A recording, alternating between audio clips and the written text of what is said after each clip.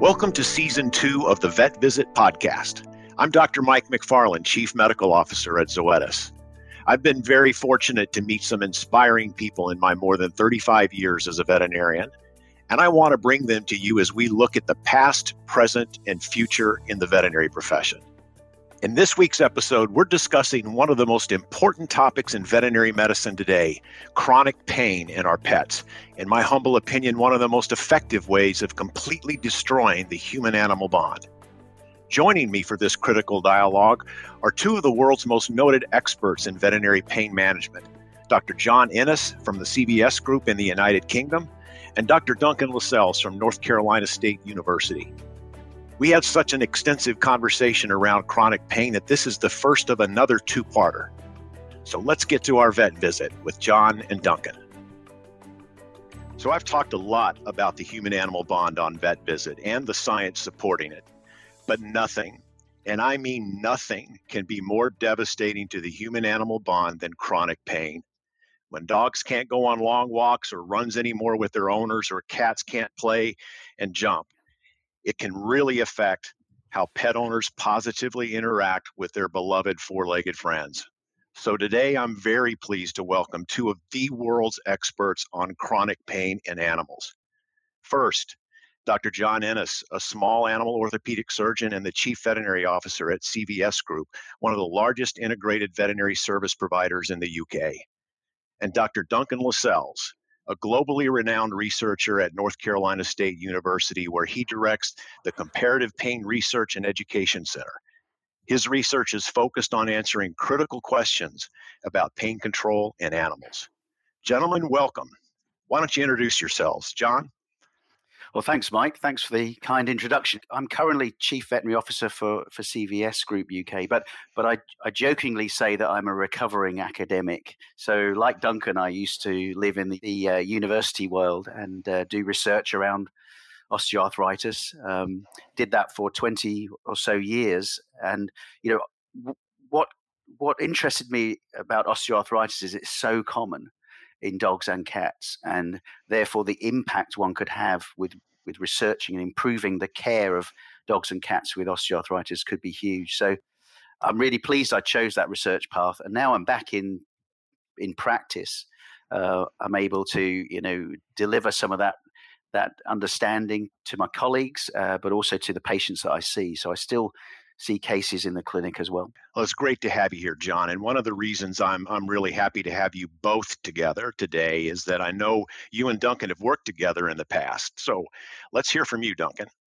Thanks very much for that introduction. Pleasure to be here with you both. So I'm a surgeon, small animal surgeon.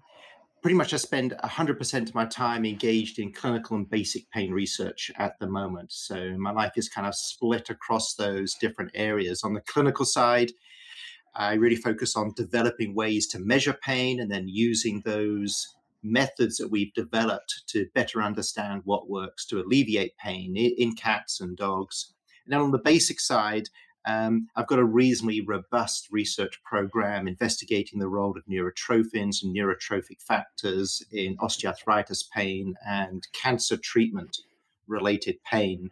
After vet school, I then took up an opportunity to work as part of the Bristol Pain Group under Avril Waterman Pearson. That's where I met John, I think on our first day of actual work. And John, you actually inspired me to think more about osteoarthritis, which is where we're doing a lot of my work now. Yeah, and I remember the day we met very well, Duncan. So there I was I'd come from Liverpool Vet School, and it was my first day working at Bristol Vet School. And I think we had to be fitted out with our scrub suits. I went into this little room to get my scrub suit, and I was introduced to this new PhD student who is Duncan, and that was the start of a great, working relationship. Indeed, yes. Yeah. Why don't we start by taking somewhat of a historical view on how we've addressed chronic pain in cats and dogs. How have you both seen veterinarians and their clients start to recognize animal pain as really a serious medical issue and begin to understand chronic pain in particular and how it affects our pets? Can we measure it? How has this changed over the years? I think it's very easy for us at the current time to take for granted the fact that chronic pain has an important impact on pets. That's where we are at the moment. But if you just look back at some of the history, I think a number of things came together, at least from my perspective.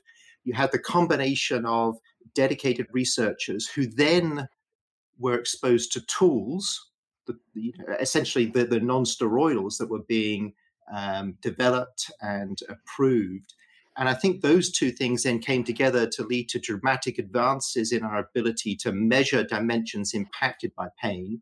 That then leads to a greater awareness. I think the one thing which now we're seeing, which is great, is a greater involvement of owners in the whole process of detecting and managing chronic pain. That's critical because we measure chronic pain based on behavior, and owners are the best people to assess behavior. I suppose the further light bulb moment for me was when I went to do my PhD. It was a real revelation for me because suddenly I was exposed to research work around engaging with human patients and how they would tell doctors about their pain. And that's how human doctors were measuring the effects of arthritis. And that really made me think that, we need to engage with owners here. And that's when I started, developing tools that you could use with owners and interrogate them in a standardized way. Yeah, I remember you commenting on this, John, literally 25, 30 years ago. And I remember listening to you and thinking, you might just have something there. You might just be right. Time will tell, Duncan. And now well, no, you were absolutely right. It is so critical to engage owners in the detection of pain, particularly chronic pain. We've talked a lot in the first season of Vet Visit about the history of how pets have moved from the backyard into the house and then eventually even in our beds. And then you take what's happened just in the last 2 years with the pandemic, that relationship with our pets is tighter and more front and center, more than it's ever been. And I can't help but wonder, has that potentially changed just how sensitive the typical pet owner is to discomfort in their pets when they're home with them every single day? I think society has changed, and pets are firmly embedded within our families now. And I think people gradually developed more empathy for pets and a real true understanding that they feel pain as well. And, the primary aim of a veterinarian is to relieve pain and suffering in animals. And I think a lot of our pet owners, they recognize that chronic pain is a significant issue in their pets. And they want us to help them. And that partnership is really important. So what about cats, though? I mean, very, very different from where it was in the mid-'80s when I graduated from veterinary school. But it still seems to be a challenge for us to get cats squared away in terms of our ability to diagnose them with chronic pain and then, of course, to treat them. So diagnosis is a challenge because we rely on behavior. And cats, we interact with cats differently than dogs. We don't force cats to engage in specific activities like going on walks, jumping in the car, going up and down stairs. And so it's really a hands-off observation of behavior. And that's not easy. Now we're back to reaching out to owners. Desperately important. We need to reach out to owners and educate cat owners. Cat owners are incredibly observant. But again, we just need to help join the dots there. And things like simple videos, cartoons, images, those things can do the trick very well. So this education doesn't necessarily need to be a great burden. Yeah, I used to hear that over and over again in practice where you're talking to a cat owner, the cat's 12, 13 years old, how are things going? Well, slowing down a little bit, sleeps all day long, just getting older kind of activity. And frankly, we had so few options for managing pain in cats. I think most of us were ready to just let that go as just an aging behavior. Yeah, and Mike, we're lucky. We do have the global expert on assessing chronic pain in cats with us today, Duncan. So I was teaching a group of veterinarians this week around arthritis, and they were certainly frustrated by cat owners not recognizing it, chronic pain in their cats. But I think, Duncan, if I'm right in saying, and you can tell us more about this, but one of the things that you found in your research is that when you provide analgesia for cats, owners don't always spot the improvement, but when you take it away, they really spot the reduction in analgesia, and they find that more easy to spot. Yeah, you're absolutely right. We found that it has been difficult for owners to detect pain relief, but they really, absolutely, as you said, they really see the deterioration when you remove that. And so again, it goes back to the fact that owners are observant. We can engage with owners as team members in this detective process, detecting chronic pain in the home environment. I think most of us have realized when we've treated chronic pain patients, it's frequently going to take more than one dose to start to see the impact. So that therapeutic effect builds over time after multiple doses, but the withdrawal of that pain relief can quickly cause the pet to deteriorate. Yeah, that slow onset of pain relief, that's a fascinating topic. Because it has so many facets. There is learned avoidance of pain, and so even once pain relief is on board, humans, animals may not necessarily immediately change their behaviors because they've learned to move, to function in a certain way that will help them avoid pain. In the past, we've not had good and long-term analgesics for cats, but now we do. At least in Europe, we do. And I think what I sensed in the room this week when I was teaching that class of veterinarians was a real, resurgence of interest in addressing this issue with cat owners, because now we have something we can really work with. In the form of a monoclonal antibody against nerve growth factor for cats. So suddenly there's this confidence that we can go in there and actually make a difference. So it's one thing wanting to educate owners, but we also needed something to give to owners to help. And we didn't perhaps have good tools in the past. Now, I think you mentioned earlier, John, that osteoarthritis is very common in pets.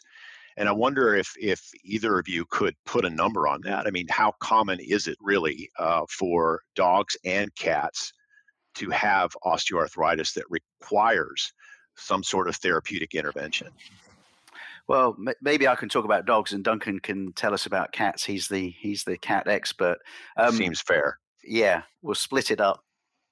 I spend my time in orthopedic specialty practice, but so, I would say 90% of my work involves joint disease. So OA is always part of that.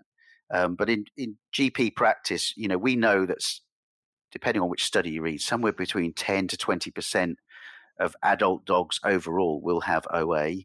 And if you look at dogs over the age of 9, we're looking at 25 to 30% of those will have OA. I'm going to agree and disagree. I think maybe another way of looking at that is there is osteoarthritis, the disease, the organic disease, which arguably is of no interest clinically unless it's associated with pain. And so I think, what we're interested in clinically is osteoarthritis that is associated with pain.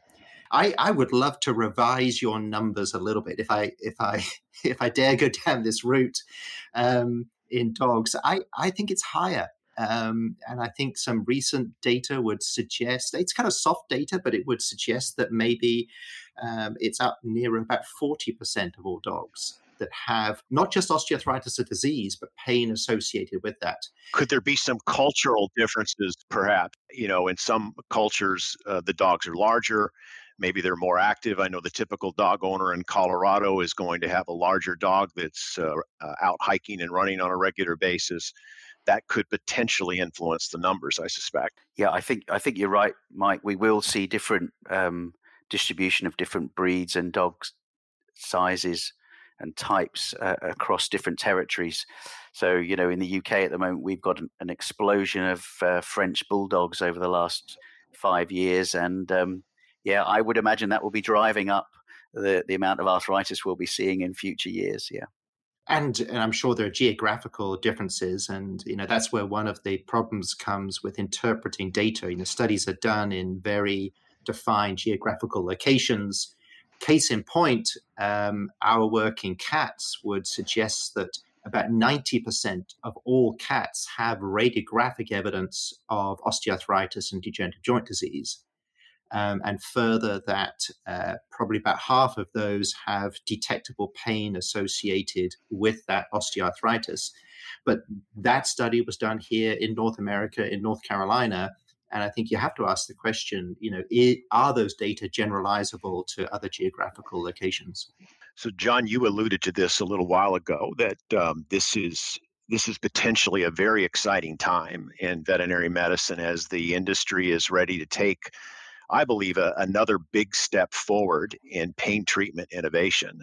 30 years ago, it was steroids and human health products, NSAIDs. Then there was this tremendous attention on chronic pain management as veterinary-specific NSAIDs were developed in the late 90s and early 2000s. And in fact, I think that's when you and I met, Duncan. And I remember it was an extremely busy time for me as we talked endlessly about the Cox Cascade. So most veterinarians who graduated in my area, say the mid-'80s, received very little formal education on pain management. How has that changed over the years? I think, originally it was really focused on physiology and biology. And the shift I've seen is now there's much more incorporation of how we measure pain and evidence-based treatment recommendations. And so I think we've seen a shift in education and a focus, rightfully so, on the measurement. And again, going back to the use of owners, I think one thing that the veterinary profession has been doing and needs to do more of is reaching out and engaging owners in this process. And I see that coming into education. Okay, and were there any specific key drivers in the progress we've made over the last 30 years? I suspect it's a combination of the products that have come on the scene during that period of time, our collective efforts to educate veterinarians and pet owners, and then also a number of very important organizations have popped up that are specifically dedicated to pain management and the education thereof. Yeah, I think you're absolutely right that we've seen these parallel developments in the veterinary profession. There's been so much development in the last 25, 30 years. And I think the pharmaceutical sector has to take a lot of credit here because the R&D that has gone on in that sector has been incredible to deliver specific medicines for dogs and cats. And the partnership with academia, both at the basic science and clinical end of the research, has been fantastic to see. The professional organizations that have cropped up in the veterinary profession, in the veterinary nursing profession, and I think technicians and nurses have played a huge role in this because they speak to clients an awful lot, and I think clients can confide in technicians and nurses sometimes more than they would in a veterinarian. So I think we have to give all the professions credit here that we've become educated, and then we've passed that education on to our clients day in, day out in the consulting room.